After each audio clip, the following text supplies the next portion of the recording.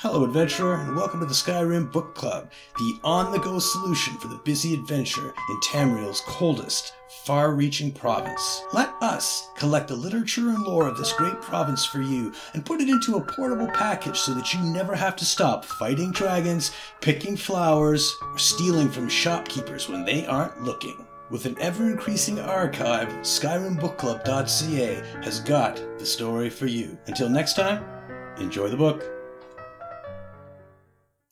Orbic Enigma 4, The Elden Tree, inscribed by Baradalmo the Signifier, the story of Greensap, the Tower of the Bosmer. Here is a truth read from the bark. The spike of Adamantia and its Zero Stone dictated the structure of reality in its orbic vicinity, defining for the Earthbones their story or nature within the unfolding of the dragon's time-bound tale. The Aldmeri, or Merethic elves, were singular of purpose only so long as it took them to realize that other towers, with their own stones, could tell different stories, each following rules inscribed by variorum architects. And so the Mer self-refracted, each to their own creation, the Chimer following Redheart, the Bosmer burgeoning Greensap, the Altmer erecting crystal-like Law, Italia. But of all the prismatic Mer, none were more presumptuous than the Ayleids of the Heartland. They built their tower in open emulation of Adamantia, using as founding stone the great red diamond they had uncovered, Caim el Adabal, said to be crystallized blood from the heart of Lorkhan itself. For the heart on its arrow passed over the heartlands, birthing one of that post-nimic's quaternary meanings. Thus did White Gold become Tower 1, as all know. As foretold by the moth-eyed, Ayleid hubris was to bear bitter fruit. With their vision on high to behold the overworlds, they failed to note the seething nettlings at their feet, until the thralls rose up and took their tower away from them. Caim el Adabal they took as well, but not before the Archmage Anumeral fanged an eightfold staff of towers, each segment a semblance of a tower in its dance, and then 7 of these segments were borne by White Gold knights to distant fold places where they were hidden. This was all unknown to Pelin Alasia, be certain, or there might have been a very different 8 divines. Thus White Gold, on to Greensap. The Boeshe elves were of the Earthbones, who most hearkened to Yeffre and his green songs. They did not build a tower, they grew it, a great grot oak, whose roots sprang from a perchance acorn, and this was their stone. And because the acorn might perchance have been elsewhere,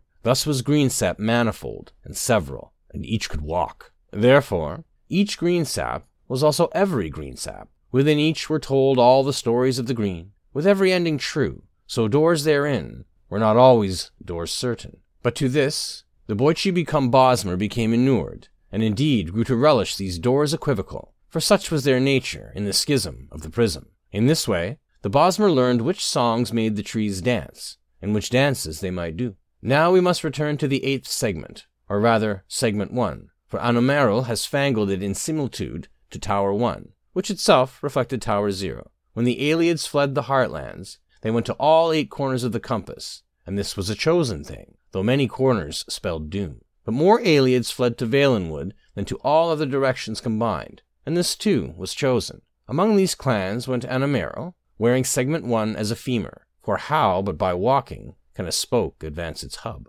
Greensap's elves welcomed the Ayleids so long as the Heartlanders agreed not to dissonate the green song. All agreed to this, save Anumeral, who coughed into his hand unnoticed. He asked the great Cameron to show him Greensap, and was brought to one that by happenstance stood then in Elden Root. Once within the great grot, he passed through a door equivocal, and found his desire, the perchance acorn. It was one of many, but for Anumeral one was enough. Next the fanglement. Anumeral brought forth segment 1 among the roots, and showed it to the golden nut, and this told an ending, so that the stone became a definite acorn. That Elden Tree would not walk again, but Anumeral yet had further intentions for it. Using his dentition as tonal instruments, he dismantled his bones, and built of them a mundus machine that mirrored Nirn and its planets. And when he had used all his substance in fangling this orrery, he placed the segment scepter within, hiding it between the moons. Then he waited. But what he waited for did not eventuate, and perchance he's waiting yet. For Anumeral had hoped to convert Greensap